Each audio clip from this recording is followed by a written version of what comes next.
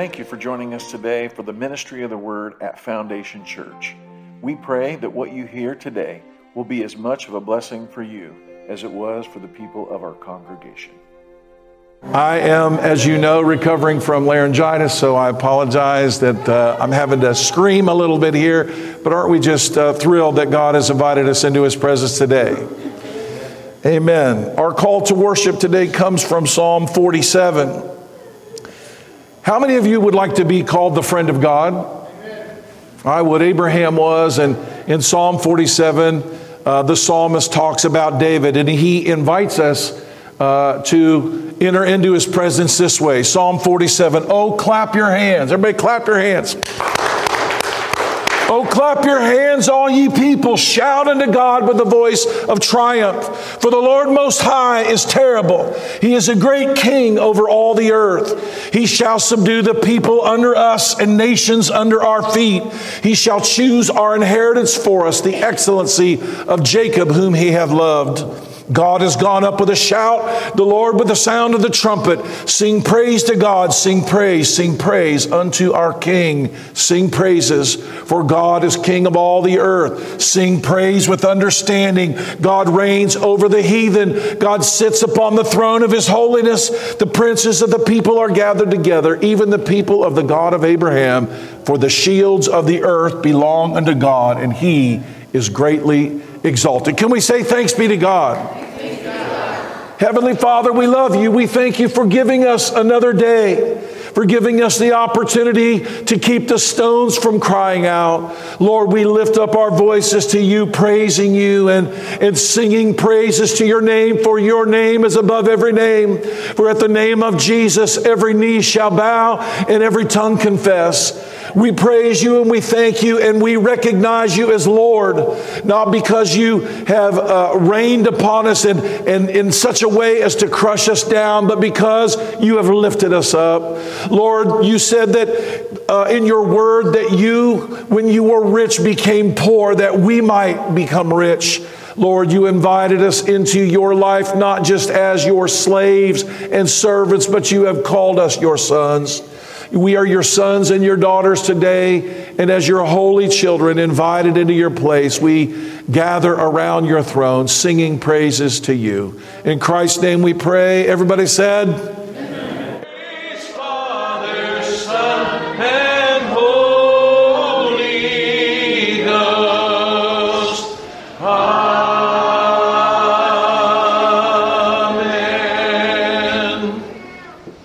Remain standing for just a moment as I read my text. I think it's a little bit ironic today. Aunt Naomi, you're here. I'm going to be preaching on Acts chapter 2, verses 37 through 42. We heard probably 5,000 messages on that same topic growing up. But we are preaching through the book of Acts. Our text today is Acts chapter 2, starting in verse 37. I'm going to read down to verse 42. My sermon today is called Repent and Receive the Promise. Acts chapter 2, starting in verse 37. Now when they heard this, they were pricked to their heart, and they said unto Peter and to the rest of the apostles, Men and brethren, what shall we do? And then Peter said unto them, Repent, and be baptized every one of you in the name of Jesus Christ, for the remission of sins, and ye shall receive the gift of the Holy Ghost. For the promise is unto you and to your children and to all that are afar off, even as many as the Lord our God shall call. And with many other words did he testify and exhort, saying, Save yourselves from this untoward generation. Then they that gladly received his word were baptized, and the same day there were added unto them about 3,000 souls. And they continued steadfastly in the apostles' doctrine and fellowship, and breaking bread and in prayers. Let us pray. Heavenly Father, we love you. We thank you for your word. We thank you for the truth of it. We pray that you would speak to our hearts today. There are many, many things that could be said about this passage of Scripture today, but I pray that the things that are said will be the things that you have meant for us to hear today. Change us by your words, confront us in our sins. Lead us in the paths of righteousness for your name's sake. In Christ's name we pray, and all God's people said, amen. You may be seated. Everybody say, repent. If someone asked you what they needed to do to be saved, what would you tell them?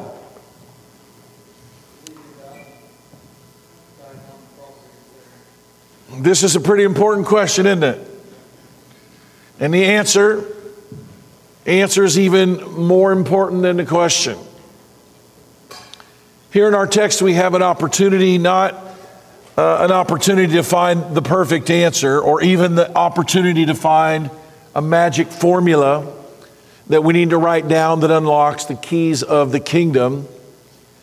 But because here in the book of Acts, here in the Bible, we see one of just a few of these scenes, the other narratives of historical books of the New Testament, the Gospels, occur before the establishing of the new covenant and the establishing of Christ's kingdom.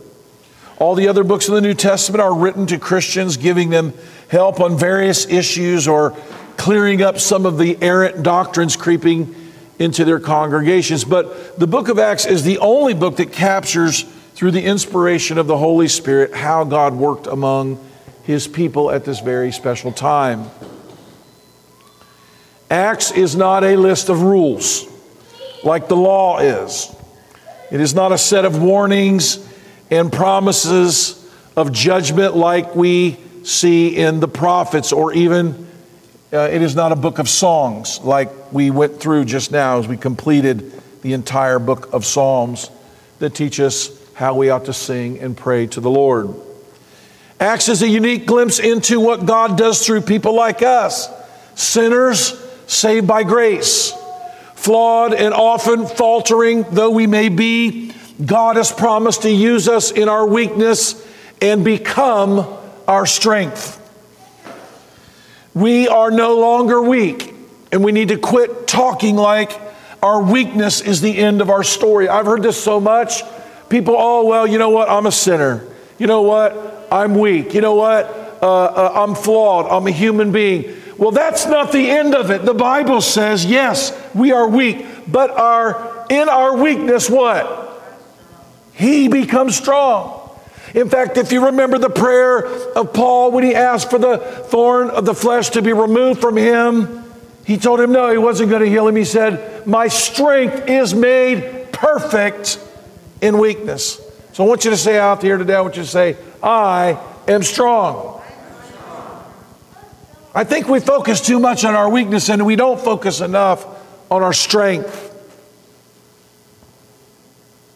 We are powerful, and we need to understand this. The Bible tells us that there is life and death in the power of our tongues. The Bible tells us that people receive faith in Him, life-transforming faith in God through the words that come out of our mouths. The Bible says, how can a man believe unless he hears? How can he hear unless we're out there saying it? You might think that your role in all of this is not important, but God has made your role incredibly important. And there will be many instances when you have the opportunity to answer the question that is asked. Because when people come to a place where their hearts are being moved on by God, what they generally come to is the question of, what is it that I need to do about that? And what comes out of your mouth next is going to be pretty important.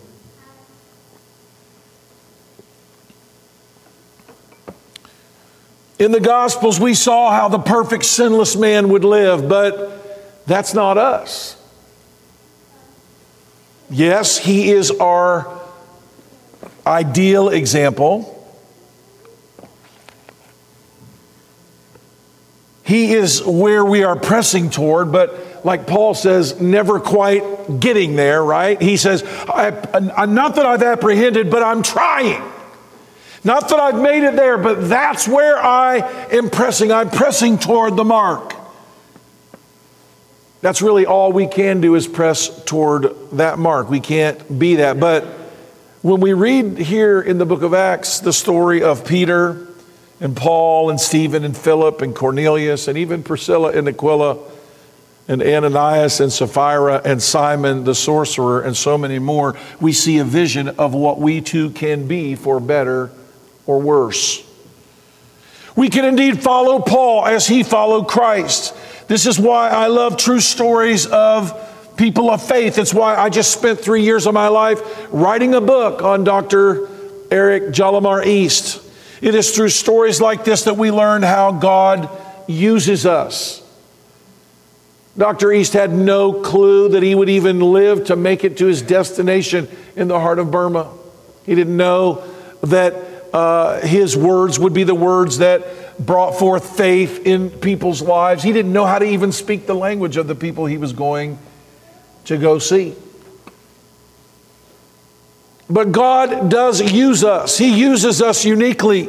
We should not look at these stories, though, like legalists trying to find a law or clever people trying to find a special secret to the kingdom that unlocks, some magic spell. We are not superstitious. We don't have golden lamps sitting up on the altar here, and if you come and you say the right words and you rub the lamp a certain way, God somehow has to do what you want. That's not the gospel. The stories in the book of Acts were written for this reason. Jesus taught us that we must walk in the Spirit. He taught us that those that walk in the Spirit, remember when he spoke to Nicodemus, he said, the wind blows where it lists. And you hear the sound thereof, and you don't know where it's coming, and you don't know where it's going. So is everyone that is born of the Spirit. We often don't know when we come to God and when our lives have been changed, when we're filled with the Spirit. We don't even know whether we're coming or going. We don't half the time know what it is that God has for us. I don't believe that Philip here in Acts chapter 8, which came next, I didn't have it read it all because we'd had plenty of reading today, but Philip is in Samaria and he's there preaching the word and he understands, but all of a sudden God says, go over there and speak to the man in the chariot, this black man from Ethiopia. Go ahead and go talk to him. He's like, okay. He didn't know the man would be reading out of the book of Isaiah. He didn't know who the man was. He just knew he was a man in a chariot and God told him to go. He didn't know it was going to happen. Now we feel a little uncomfortable being led around like that, but it sounds a little bit more like what Abraham really lived through. Joy, when God told Abraham to leave Ur, where did he tell him he was going?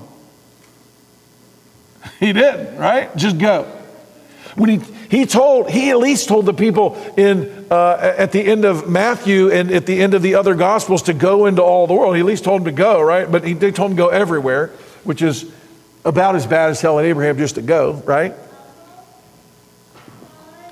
Well, how would I know when I get there? Well, maybe you won't.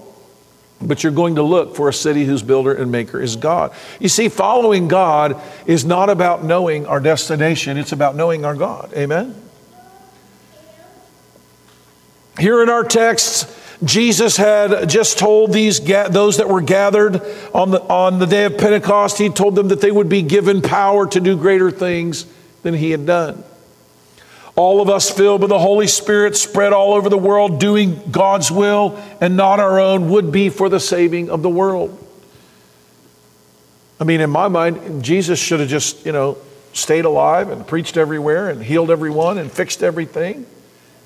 Preached perfect sermons. And if he had been alive during the age of the internet, we could all be live streaming with Jesus being the pastor of the church. Wouldn't that be great to him? He would say everything perfectly right? But that's not what God's plan was. They've been told to go into all the world and make disciples, teaching and baptizing, but they were told not to go under their own power, but they were supposed to go under the power and the direction of the Holy Spirit. This is how God's kingdom comes and how his will is done on earth as it is in heaven. And this is how we are the body of Christ. You might look at yourself and look at your hands and your feet and your limitations and your illnesses and your sinfulness and the baggage, your psychological baggage from all the trauma and abuse and difficulty, and go, how on earth could God use somebody like me? You see, the Father spoke at Jesus' baptism saying, "This is my beloved Son, hear ye him." And now on the day of Pentecost, the day the Jews have been celebrating the delivery of God's law to them in the establishing of a nation under his rule, everyone around heard the Holy Spirit now speaking through the mouths of these people on the day of Pentecost in their native languages in speaking about the wonderful works of God. I don't know if maybe that was like the longest, worst sentence in the world, but I'll just break it down to make it simpler. God spoke, "This is my beloved Son," in his voice over Jesus. He speaks out of our mouths. He spoke out of their mouths on the day of Pentecost. How hear we this? How hear we every man in our own tongue wherein we were born? Peter, the one who denied Jesus 3 times, the one who Jesus had to correct so sternly once that he called him Satan, he stood up and began to preach. Once again, I think Peter was having a hard time understanding how God was going to change the world through him. You ever have a hard time understanding that? Well, we're going to talk about how that can be. That can only happen through repentance. You know, when you go your own way and when you do your own thing, when you follow your own ideas and your own traditions and what you got planned, it doesn't leave room for God.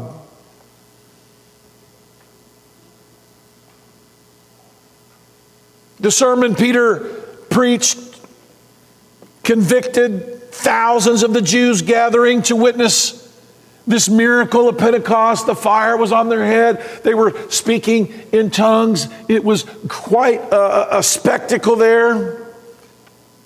And he tries the people that are there and convicts them of the murder of the Messiah. Not really a happy sermon. You know, hey, you here today, you've killed the Son of God. You've killed the one who came to save you all, and his judgment is coming on you, and he's going to tread out the winepress of God, and he's going to squash you like a bunch of grapes and grind you into powder. This was not a happy message. This was not good news. The good news came when they came to understand that there was a way out of what they were guilty of.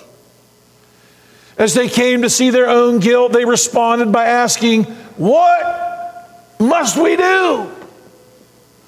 Primed by the conviction of the Holy Spirit, they responded with humility and readiness to do what needed to be done to be saved from the impending wrath of God. So let's start moving forward through the rest of Acts chapter 2, and we're going to make it all the way to the end of the day of that. I pray. Starting in verse 37, now when they heard this, they were pricked to their heart and said unto Peter and to the rest of the apostles, "Men and brethren, what shall we do?" We pick up at verse 38. Growing up, this was the most quoted passage of Scripture in the world. In fact, there were all kinds of funny things that people would say, how do we change the world? You know, with an axe and 238, you know. Once we have these weapons against the world, we can defeat the world. And Acts 2:38 became a formulaic answer and the perfect 1, 2, 3 steps of saving the whole wide world. And if we had that verse and if we did the things there, we knew exactly what to do. Peter said, "Repent." Everybody say, "Repent. And be baptized, every one of you, in the name of Jesus Christ for the remission of sins, and you shall receive the gift of the Holy Ghost." Peter's very first word was this word, repent.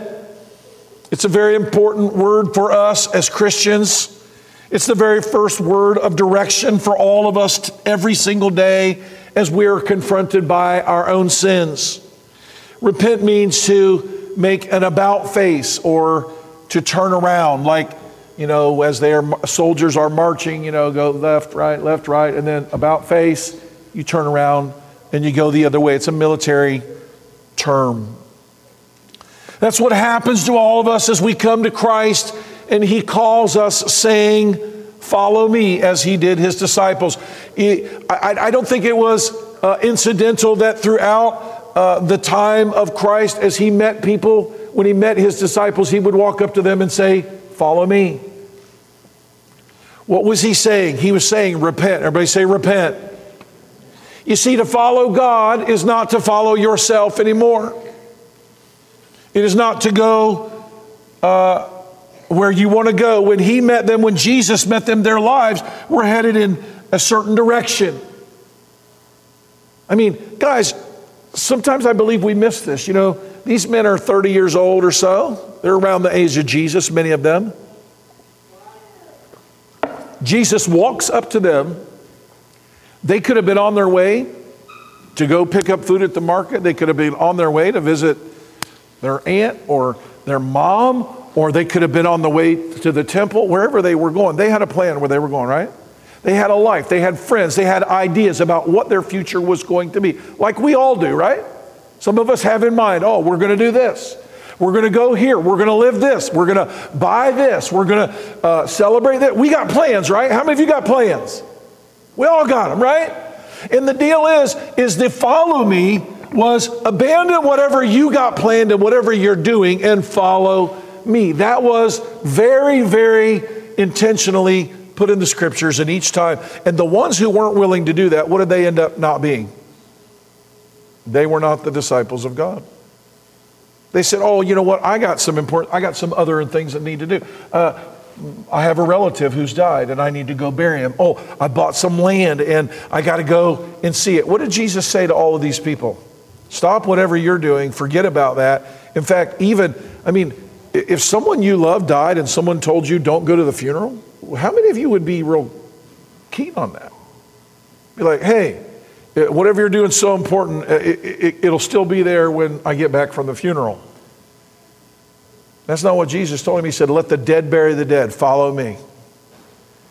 Some followed him and some did not. And that is what repentance is. It is stopping your own direction and changing it completely. They repented. They turned around from themselves and they followed Jesus. This is what it means to repent.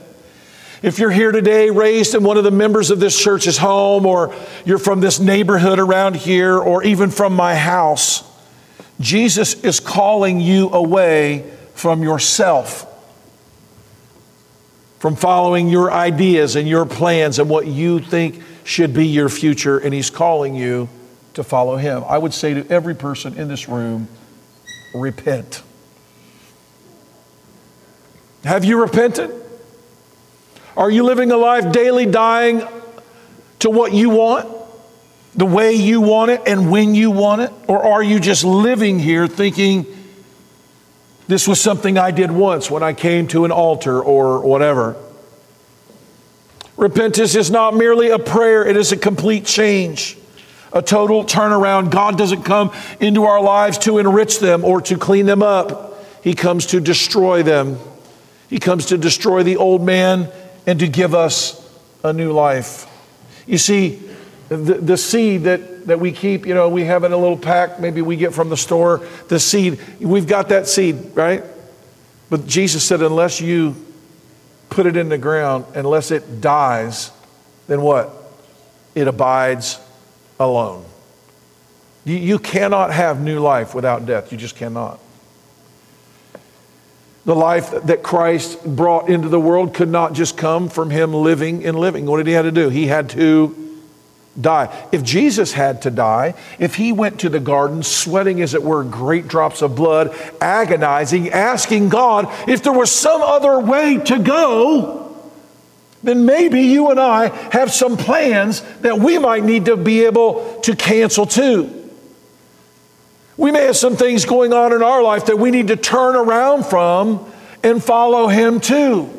Jesus, the Son of God, the perfect sinless man, born of a virgin, living a life, being, in perfect harmony with God. He agonized over a direction God wanted him to go, and he didn't want to go if he didn't have to go. Anybody agonize over where you're going and what you're doing? If not, I don't think you're following God at all. Following God is a whole series of agonizing departures from self. Rachel, you talked about one today. The truth is that when you depart, oftentimes the things that we hold on to, that we find comfortable, that we find security in, that we think are happy, we hold on to them. And what we do is we hold on to death, and we do not hold on to life. We make a decision for life every single day when we decide to follow Him and not our own fleshly desires. Your true freedom your freedom in Christ is a total liberation of self. It's likely those who heard this word repent on this day didn't really have the full idea of what we're talking about today, the deeper implications that were meant here. But that's okay. You know, God doesn't require us a complete and full theological understanding for repentance. He simply starts with us right where we are, and He calls us to follow Him. You know, had they known following Him would mean martyrdom, estrangement from your friends, that it would wreck their whole lives, if He had set them up for that in the beginning, maybe they wouldn't have followed. In this case, those who were gathered had just been shown the guilt that they bore of murdering the Messiah, that they, along with all of those of Israel, had been praying would come for thousands of years. They had been guilty of murdering Him. They had just been told the day of the Lord, the dreadful day of unimaginable judgment was upon them. And in the fear of this realization of truth, God called them to repentance. You know, the Bible, particularly in Jude's epistle, said God sometimes saves people this way, by scaring the living daylights out of them. You might go, well, that doesn't really sound, emotional. I had one of my kids tell me something was emotional manipulation. I'll tell you what's emotional manipulation is God.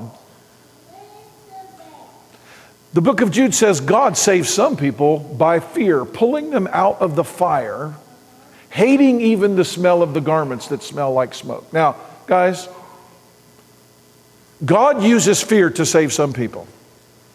Sounds like emotional manipulation. Yeah.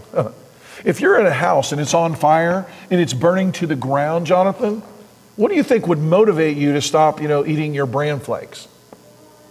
I'd really like to finish my donut.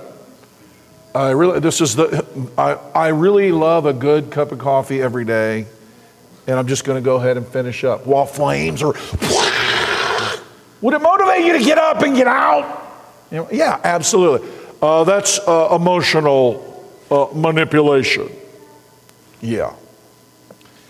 Thank God for emotional manipulation. It gets us off of the road to hell that we're on, the road to destruction that we're on, the road to selfishness and pain and difficulty, and sets us on a road where we get to bring new life into the lives of others, where we get to see people transformed by the power of the gospel. Do you know that what he read in Acts chapter 8, God had told them to go to Jerusalem, wait till they were endued with power, that's where we're at. But then he told them, then you need to go to Judea and Samaria. But guess what they didn't do, Stephen? They didn't. They're like 3,000 people came to God, and we're all worshiping God, and we're breaking bread, and we're having a great time. Isn't this wonderful? I think we're just going to stay here, and we're going to revel in it. Look, we got a big church, and we got all the people around, and we're eating and drinking and going from house to house, and it's a blast, and it's fantastic. And I think we're going to stay right here. So you know what God did? God raised up people that stoned Stephen and killed Stephen, and then they just start killing Christians everywhere. Saul, before he became Paul, was getting letters from the high priest. He was dragging people out of their homes that were Christians. He was having them put in prison. He was having them put to death. You go, well, that wasn't very nice. What was God doing? He was motivating through manipulation to get those people out of Jerusalem, out of the fun time, out of the fellowship, out of the party every other night, and get them out on the streets preaching the gospel.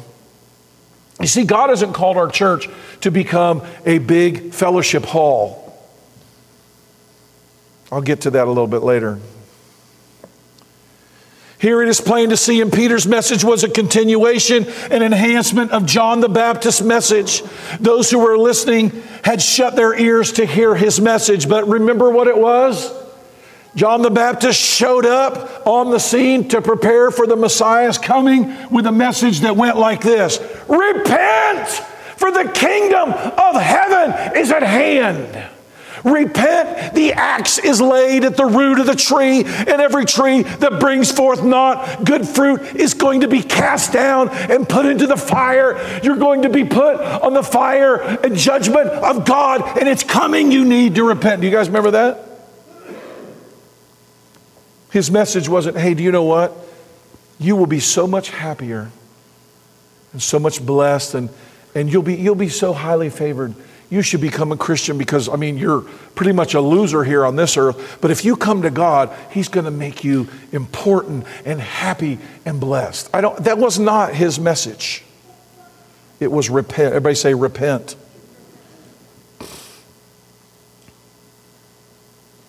Now they were put into the flames here by Peter with this message of repent, and they were praying to be pulled out. What shall we do, they asked. You see, every time we hear God's word, I believe there's still a constant call to repentance, a daily dying that we're continually called to. John the Baptist, though, had prepped them for the washing of their bodies that represented the cleansing of their lives of selfishness and sinfulness and fruitlessness. Everybody say fruitlessness. As I was working on this, I thought, you know what? We're more worried about a sinful life of bad fruit, right? When we meet people and they do bad things, right? They're drunkards, they're adulterers, they're whatever they are, and those things that are bad. Do you know John's message was not a message for bad people to clean up their lives? That was not his message. What was the axe laid at the root of the tree for, Josh? Because they weren't doing what? Because they were committing adultery? Because they were liars? Is that what it was for? He says, no. Every tree that brings forth not good fruit. Wow. That sounds a little different than the message we oftentimes preach, right?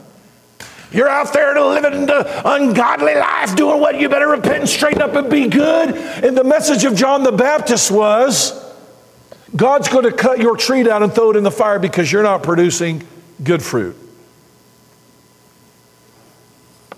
Sins of omission. Here John's message did the opposite. And Peter was following up on this message. They wanted to know what to do. What good work can we do? What good fruit can we produce to remedy the penalties that they deserved? So Peter responds by telling them to repent, by coming to the waters of baptism, by leaving behind a life of trusting, leaving behind their life and trusting obedience to the law. They thought that obedience to the law would save them. They had come to live that way, and to trust that would save them. But they had, all of them, I'm sure, by this time in their life had come to realize none of them really obeyed it. He invited them to come to Jesus and receive Him as King. You see, once again, when He said the kingdom of heaven was at hand, guess what a kingdom requires, Anna? A king. He's coming to prepare the way for the Messiah. He's telling them, your king is here. You follow this? He's preaching the kingdom and the king. The king is coming, the king is coming, and the king came, and guess what they did? They killed him.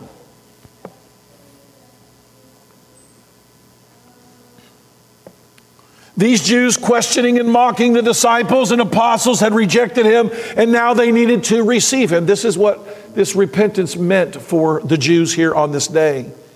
This would be their repentance. Jesus Himself had gone to John for baptism as they were being called to follow their King. Repent and receive Him, because only in Him can you find forgiveness for this sin. That's what the message was. Peter was like, hey, you rejected Him as King. He needs to be your King. Yeah, you killed Him. I know you're worried about the judgment that's coming, because it is. What's the remedy? Repent. What repent? What do you mean? Remember, you rejected Him. He said He wasn't your King. Now what do you got to do? You got to say, He is my King. They would be baptized because of the forgiveness of sins that Jesus provided. because their sins were forgiven by the one they had sinned against, the king. If the king comes of the land and you kill him, and then you find out he isn't dead, but that death could have no hold on him, you're kind of in trouble, right? You picked the wrong side, right? You're guilty. I mean, folks, when a new king came into power in days of antiquity, you know what they did? They would go kill all the members of the other royal family sometimes. And you know why they would do this? They're like, we need perfect loyalty. When there was this power struggle, those that went against the one who was trying to be king, what do? They killed all those people when the guy became king. So imagine if you took the wrong side in this political struggle for the whole wide world, and you took part in killing the actual rightful king, and then he raises from the dead and he comes back to see you, and you were rooting for his rival. What could you expect but death and destruction? And they said, oh, not this king. All you got to do is bow your knees to him and he will forgive you. This king was like no earthly king. He was like the father who had received a son after he had wasted his inheritance. You know, the one in the story of the prodigal that Jesus told his disciples. This father received his son back not as a servant but a son. He then showed them with the gift. He showered him with the gift of a new robe, a ring upon his hand of trust, a feast to celebrate his return. This is what God offers us who repent and come to him. He's not like the kings of this world who, when we reject him, he takes vengeance. You could not and do not need to try to pay the debt of your sin, this king tells us. God does, however, love the fruits of repentance, and he allows us to show him gratitude, the gratitude he deserves by denouncing our own plans and our own ways and learning his. Everybody say, repent and receive the promise.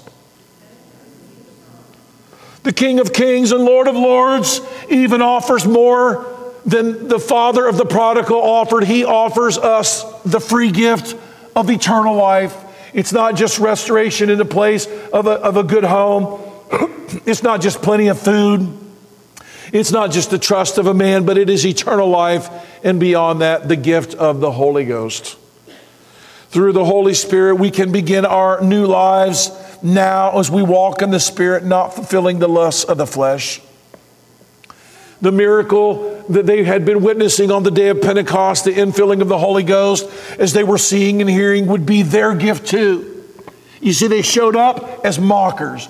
They showed up questioning, and they came away with God saying, you know, just because you did that, I'm not going to say, and you can't have it now. No, those people could receive it as well.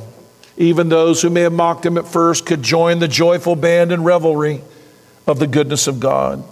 You know, this is God's promise, it's God's gift of the King for the new and never-ending kingdom. And to make it even better, if it could said to be even better and to tie it into something these Jews knew very well and understood well, Peter adds the words spoken here by the 99-year-old Abraham in Genesis chapter 17, the words that were spoken to him by God. You can read it, and we heard it today in our reading of Genesis 17. Let's read it, verse 39. Here we have Peter quoting what God had said to Abraham, for this promise is unto you. Everybody say, and to your children. You know what, I'll tell you what, I have joy for the good things that happen to me, Stephen. But when something good happens for my kids, it's even better than when it happens to me. And to know that salvation was not just going to be for them, but it was going to be for their children. For this promise is unto you, to your children, and to all that are afar off, even as many as the Lord our God shall call. This promise was not only for them, it was from their children. God had displayed this individual and personal relationship with each one there on the day of Pentecost. And they were reminded now how one man like Abraham could be called the friend of God. They were overwhelmed and overjoyed now to know that God was still a covenant God and that this promise, this miracle, this good news they received was good news, not just for them as individuals, but for their whole families. He would receive them all. This was God's doing. God would call all men and women, call as he had called Abraham to come out of Ur of Chaldees. He would call them to come unto him that were weary and heavy laden, and they would find rest to their souls. He would call and they would answer. Those God calls always answer him because he gives them ears to hear and feet that are swift to obey. What he starts in men and women, he brings to completion.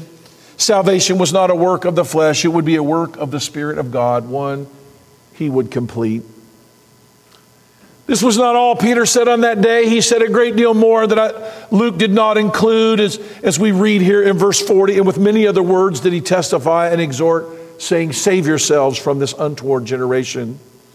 Luke was careful to let his readers know Peter had a great deal more to say in his sermon.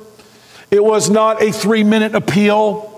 He called on them as the Holy Spirit spoke through him. He pleaded with them. He confronted them. He was passionate about what he said. No doubt there was a dramatic and emotional experience fraught with tears of regret for the crucifixion and the rejection of the one God had sent to save them. Imagine living your whole life praying and hoping the Messiah would come at every feast and every celebration, and hoping and praying and realizing that he had come and that you killed him.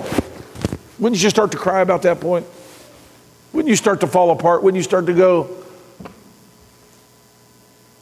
But then he takes, oh yeah, but you thought that was going to be the end, but it wasn't, because God raised him from the dead. And now you're getting excited that he was raised from the dead, but now you're coming to the realization that it was you that killed him. And so do you see the emotional ups and downs that they were experiencing? Tears and even shouts of joy, learning about the free gift of forgiveness that extended to their families, and that was going to fill them too with the Holy Ghost, as he had done all of those they had seen making such a raucous time there on the day of Pentecost that they thought they were drunkards. He's saying, not only is God going to forgive you, not only is he going to save you, God is going to fill you just like he just filled these people on the day of Pentecost. You can have it too. Folks, I can tell you what, this must have been a great, fun time. It was certainly not a structured church service. In fact, it wasn't a church service at all, as we may know it. The first sermon of the church was not preached in a church building with a pre-planned and rehearsed format. God moved on them when and where he wanted to. And they could have never foreseen certainly we're not planning to swell by 2,500% more in one day than they had been. That's a big percentage growth, you know. How much has your church grown in the last week? Oh, by 2,500%. That's a pretty good growth number, wouldn't you think? This wasn't part of their strategic plan. I actually wonder more how long what happened next took. I try to imagine what it would be like to have been there on the day when 3,000 people came to know Jesus and to be filled with the Holy Spirit. Verse 41, they that gladly received his word were baptized, and the same day there were added unto them 3,000 souls, 3,000 new people. No confirmation services, no waiting, no making them prove they were really Christians, as some Christian groups feel is very necessary. No 6-month waiting period for membership to see if they really, really fit in here. You know, we just want to make sure. No, and wait. And the Lord added to the church daily, everybody say daily, such as should be saved. Well, I don't know if they were really all Christians. I don't know if this is really the way that you should do things. Well, a lot of churches would not do things like that. And you know what? God won't be using them. He won't. If you don't allow people to come to Christ and you make them wait 6 months to come to Christ, something makes me think, Naomi, that maybe God is not going to use you. What do you think? It's actually one of the most disturbing cultural things I encountered in research for my book. The Baptists at that time would not allow people to come and be baptized. They would not allow people to say they were Christians. They would make them prove it over months. And if for months they proved it and they could really explain it, then they would baptize them. Folks, guys, I love these beautiful missionaries, but come on now. And you know what God does? God confronts this missionary that I wrote this book about in a pretty dramatic way. This woman comes into church and she says, I have received the gospel and I want it. And he goes, well, don't you understand that your husband is off and he's hunting and we know he's a bad dude and we know he's not going to like this. He hates the church and we really probably shouldn't baptize you. And she looks at the missionary. Does it not say that I need to be baptized, that I need to come and get my life right with God? Does it say anything about worrying about what happens next? She schooled him. And he couldn't resist her. Why? Because she's telling the truth. Because in this case, did they wait a month? Did they wait a year? Or did they baptize them immediately? Everybody say it. They baptized them. They didn't have baptism Sunday once a month. That's not what they did. Now, am I saying it's a sin to have baptism Sunday every month? I'm not saying it's a sin, but I'm saying we're reading this and we're watching what they did, and they were being moved on by the Holy Spirit. So I know for sure, at least one time, the Holy Ghost didn't make anybody wait more than 5 minutes to be baptized. Can we say thanks be to God? So God can do that. You might go, well, he doesn't act like that anymore. Man, I wish he would. I wish we had 3,000 people that just wrecked our church. We'd be all going, what? We're going to need more chairs. Well, we can't. Our fellowship meal, we don't have enough food. And what are we going to do? We're going to have to get more bathrooms, and it's a mess. What are we going to do around here? I'd love it. You be with me, Rachel? You be trying to help disciple people and tell them, yeah. Instant adding to the church, instant baptism. Talk about infant baptism. What about instant baptism? That might be a more controversial theological subject for the church in 2023. Instant baptism. You believe in instant baptism? You might get more guff for that than baptizing babies. You see, this is a consistent pattern of the book of Acts. We've all become so much more sophisticated, though. I'm not saying it's all bad, but I am saying it certainly wasn't necessary then. And I'm pretty sure we're filled with the same Holy Ghost.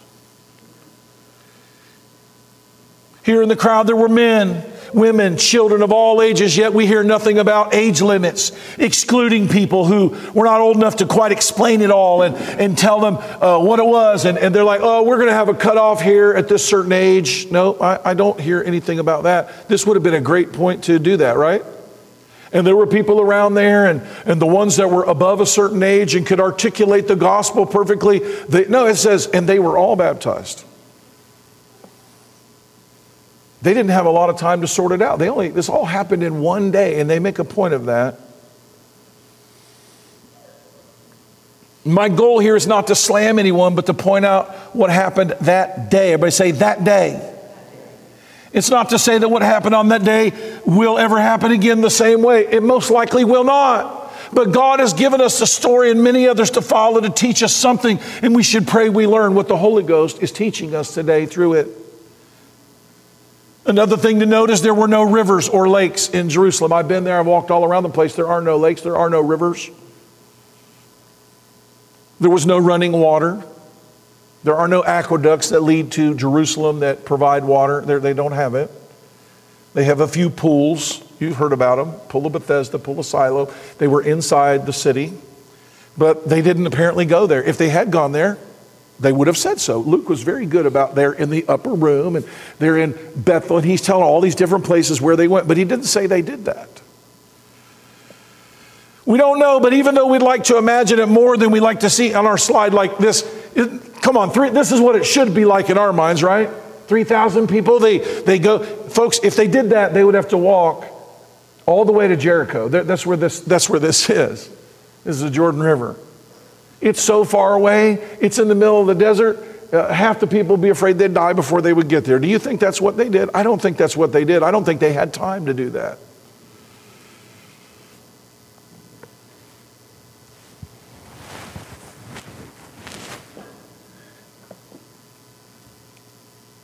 They were very near those small pools of water near the entrance of the temple, used for ceremonial washing or baptizing, as they called it.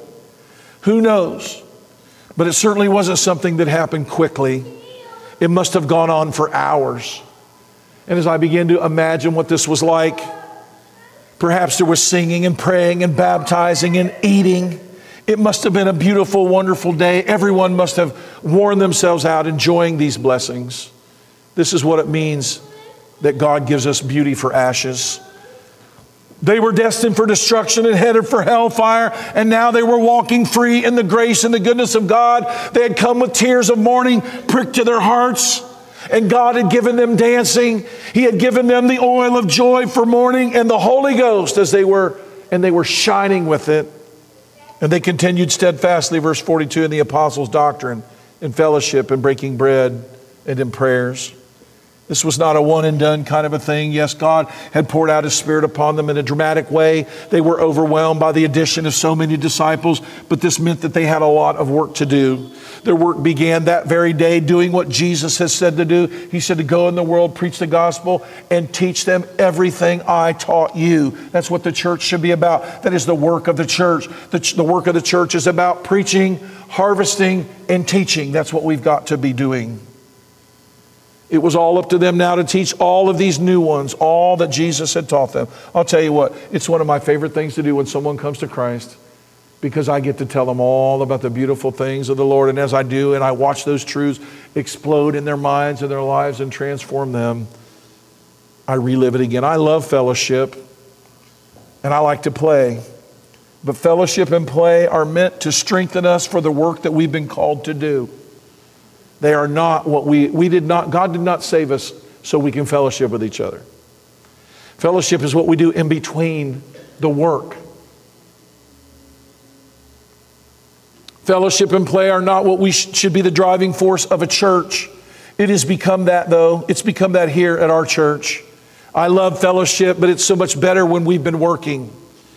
When we work, we have something good to talk about when we fellowship. When we charge up to go out and to do more. When our fellowship gets in the way of our work, we have things backwards. They began immediately breaking bread together, practicing what Jesus had told them to do, to remember His sacrifice for them and His call to them to do the same. They were busy going from house to house, teaching and serving one another. We should not be filling our lives with activities and then trying to work around them to fulfill our calling to go into the world, to preach the gospel, and to make disciples. It should be the other way around. This was a lovely time, but they were at war with the devil, and it was also a serious time. Everybody say, it was serious.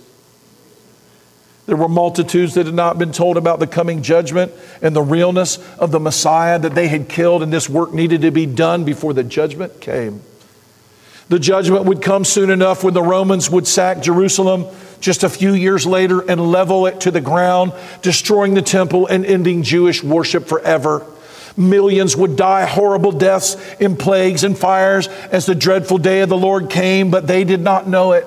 They did not know when it would come. They did not know the day or the hour that it would come. And they pleaded with people as they preached, telling judgment was coming. You read it about it continually in the epistles. Today, people mistakenly make that something that applies to 2023. Every time a bomb goes off, every time a nation gets in a fight with another nation, every time something bad, they're like, oh, that day's coming. No, the Bible said the day was coming and it would be like no other day that there ever was. And that day came for Jerusalem already. As we come to verse 43, it says, and fear, everybody say fear. Fear came upon every soul. Many wonders and signs were done by the apostles. Fear was then and still is now an important tool of God. The fear of man is not. The fear of the devil is not. The fear of so many things that are a true torment. But the fear of the Lord is the beginning of all real knowledge and wisdom. What do you mean? I'll tell you the fear of the Lord. The fear of the Lord is this. God says to go and do this. If you don't do this, you can expect some pretty rough things to happen. If you're the church in Jerusalem who likes to party and feast, but who doesn't like to obey the word of God, God's going to send a persecutor in your midst to run you off, because you're going to find yourself in Samaria then doing what? Preaching the word, which is what you should have been doing all along. He motivates us through difficult things. We don't know the signs and wonders done by the apostles were, but whether they were whatever they were, they scared some people outside the church, and they put proper fear within it. This is what God does, as we will see in the coming weeks and months in this telling narrative of the founding of Christ's church. Fear is a big part of what is going on. Verse 44, and all that believed were together, and they had all things common. This is the beautiful part. Sometimes it's like when the children of Israel came to the promised land, they fell in love with the land itself. They fell in love with the beautiful houses, with the beautiful vineyards, with the incredible blessings, and they forgot God. Sometimes we too can forget God because of all the good things He gives us in our church even. But they were not communists. They were communal. Their leaders did not lord over them, and they did not take all their stuff. A spirit of love and giving overcame them so that they lost the love of this world's good and began loving one another. They could not bear the blessedness and the abundance that they had and look over at their fellow Christian brothers and sisters who didn't have it without sharing what they had. I don't know if you heard me. Maybe you got distracted for a minute. Maybe you're wondering if I'm done preaching, but I'm not quite done. Listen to me. When the Holy Spirit fills your life, you don't look around at your Christian brothers and sisters and go, man, my life's really awesome. You look around and you go, what's their life like? What do they need? How can I help them? That's what love does. If you have to be guilted in that, then you might just not love people. You might want to pray the Lord fills you with His love.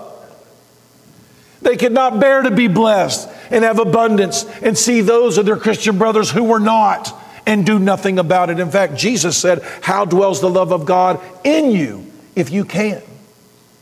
How can you see your brother or sister not have what he needs and it not move you?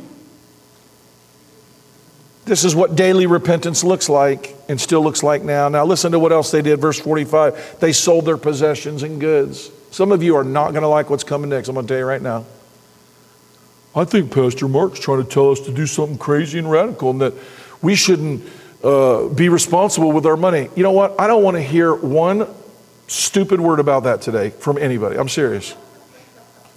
Deal with what the Bible says and you just live. Don't come and ask me. People sit down with me and I got to give, oh yeah, no, you really should. And like, I got to like put a little healing balm on them. Oh no, what you're doing is good. No, honey, it's okay that you have a mountain of money so big you can't hardly fit out the front door. Oh no, that's what responsible good people do. That way you can live in your normal way of life until you live to be 130. Oh, that's what every responsible Christian does. Don't look for that from me today. I'm not giving any of that out. I may give it out next week, but I ain't giving it out today. Jesus said, where your treasure is, there will your heart be. How many people want your treasure in a bank? How many people want your heart in a bank? How many people want your security in a bank? You can have it, but that's all you'll have. And then you'll end up like the people in 1929 who jumped out of buildings and went in despair because I'll tell you what, there may be a day that they snap their fingers and they go, you know, all that money ain't really there. Oh! What are you going to do? I even wrote it down. I'm going to ask not to be bothered after my sermon today by those of you who might feel compelled to ask me if it's okay for you to have giant piles of money stored up for your future because it's a responsible thing. Maybe it is. We'll have that sermon, another sermon. Today, I just want to be left alone about this subject. Jesus said you cannot love money and love God. You will hate one and you will love the other. You might go, well, but let's really talk about what that means. No, I don't really want. Why don't you think about what that means? I would encourage you to pray about that and figure out what it means for you. All I know for sure is that this is what God said. What Luke recorded as a response for the new believers here in Acts. They sold everything they had and they gave it to everybody else, saying that what they had wasn't their own. You might go, but well, we know what happened next. And the Bible said, you know what? And they were naive and they were stupid and they didn't plan. And God showed how foolish they were for doing. Is that what comes next? I don't think it does. Just can't, you know. I can't. This looked like what seems to me an example of what could follow and could please the Lord, actually. It doesn't seem to me to be a mark against them, but it is said to their praise. What they did here goes against the desires of the flesh so vehemently and so clearly. It must have been a work of the Holy Spirit, because no man would have came up for this idea on his own. Consider how you too might repent and receive the promise of God today. He said that if we would not worry about tomorrow, He would worry about it for us. How many of you are tired of worrying? Well, then just quit it. Quit it and let God worry about you. God will worry for us. That if we seek first the kingdom of God and His righteousness, He would clothe us better than Solomon. He would feed us better than the birds. He would provide us better homes than the foxes, right? I cannot and will not refrain from speaking this truth no matter how much we don't like to hear it. God gave us these words to lead us to repentance, and we need to hear them. And let's see how this worked out for the new believers. Wonder what it says in the next verse. And I even wrote some possible next verses that I would like maybe.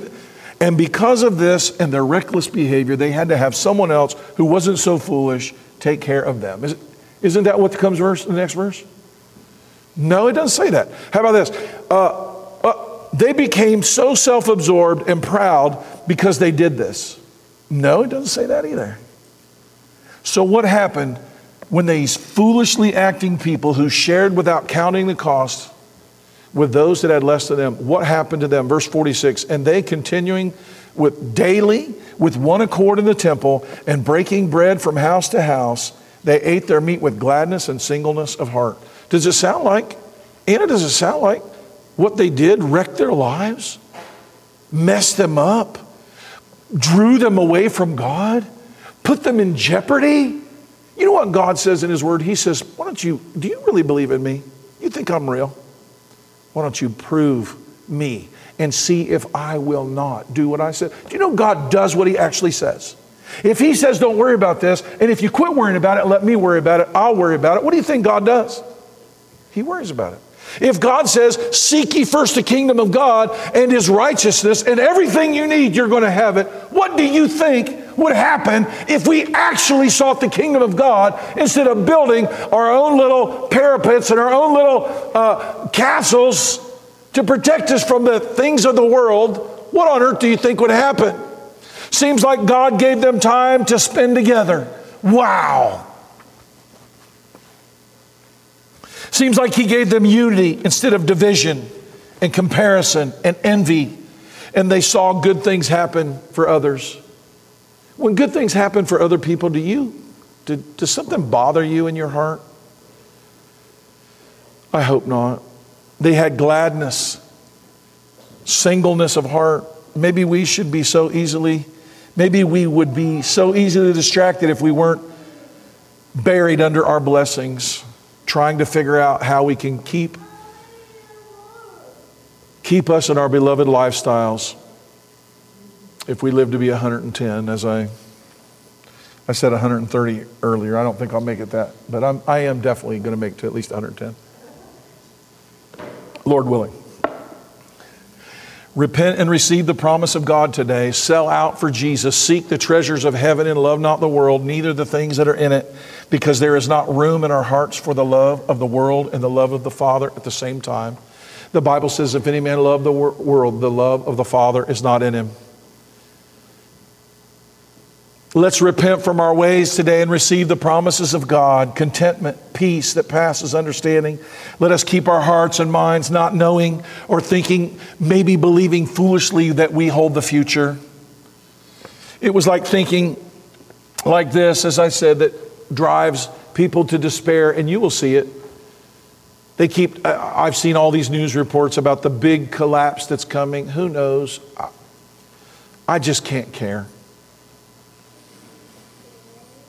When all of what we think ends up in smoke in a day, what are we going to do? I'll tell you what we're going to do. We're going to put our hope in Christ. We're going to repent, and we're going to receive the promise of eternal life and beauty for our ashes right here and right now. Amen? So what can this do for us today? Chapter 2 ends with these words that make a great place for us to stop. Verse Verse 47, the end of Acts chapter 2 says they were praising God. These insane, foolish people who decided to take Jesus' words for real, who were filled with the Holy Ghost and decided to love each other and give to each other, they ended up praising God and having favor with all the people. And the Lord added to the church daily such as should be saved. Repent and receive the promise of the Father today, and you will leave here praising God and having favor with all the people, and the Lord will add to our church daily those He is saving. Isn't that beautiful? How many of you want to repent today? How many of you want to turn from your own ways and your own plans and follow Christ and not live like the world lives or live like your own flesh wants you to live? How many of you are willing to walk away from that life and say, I want to be led by the Spirit. I want to follow Christ. Let's stand today as we sing how deep the Father's love is for us. If you are here today and you want to repent of your sins, you can come today and you can offer up a sacrifice of repentance to God right here at the altar. You can do it in your seat and you can say, I am tired of living the life that I was living, and today I'm going to repent of my sins. You might go, if I come up forward, someone will think I wasn't saved. Jesus has led us and taught us. Paul talked about dying how often? Daily. So if you come to the altar every day, it'll be all right. If you pray every day and call out in repentance every day, guess what? It's going to be all right, because in that death there will be life.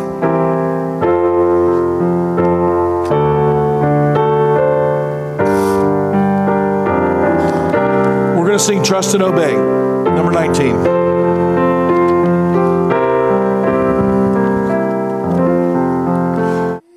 Thank you so much for joining us today. I pray your time with us was very encouraging. If it was, consider sending us a note and also consider partnering with us.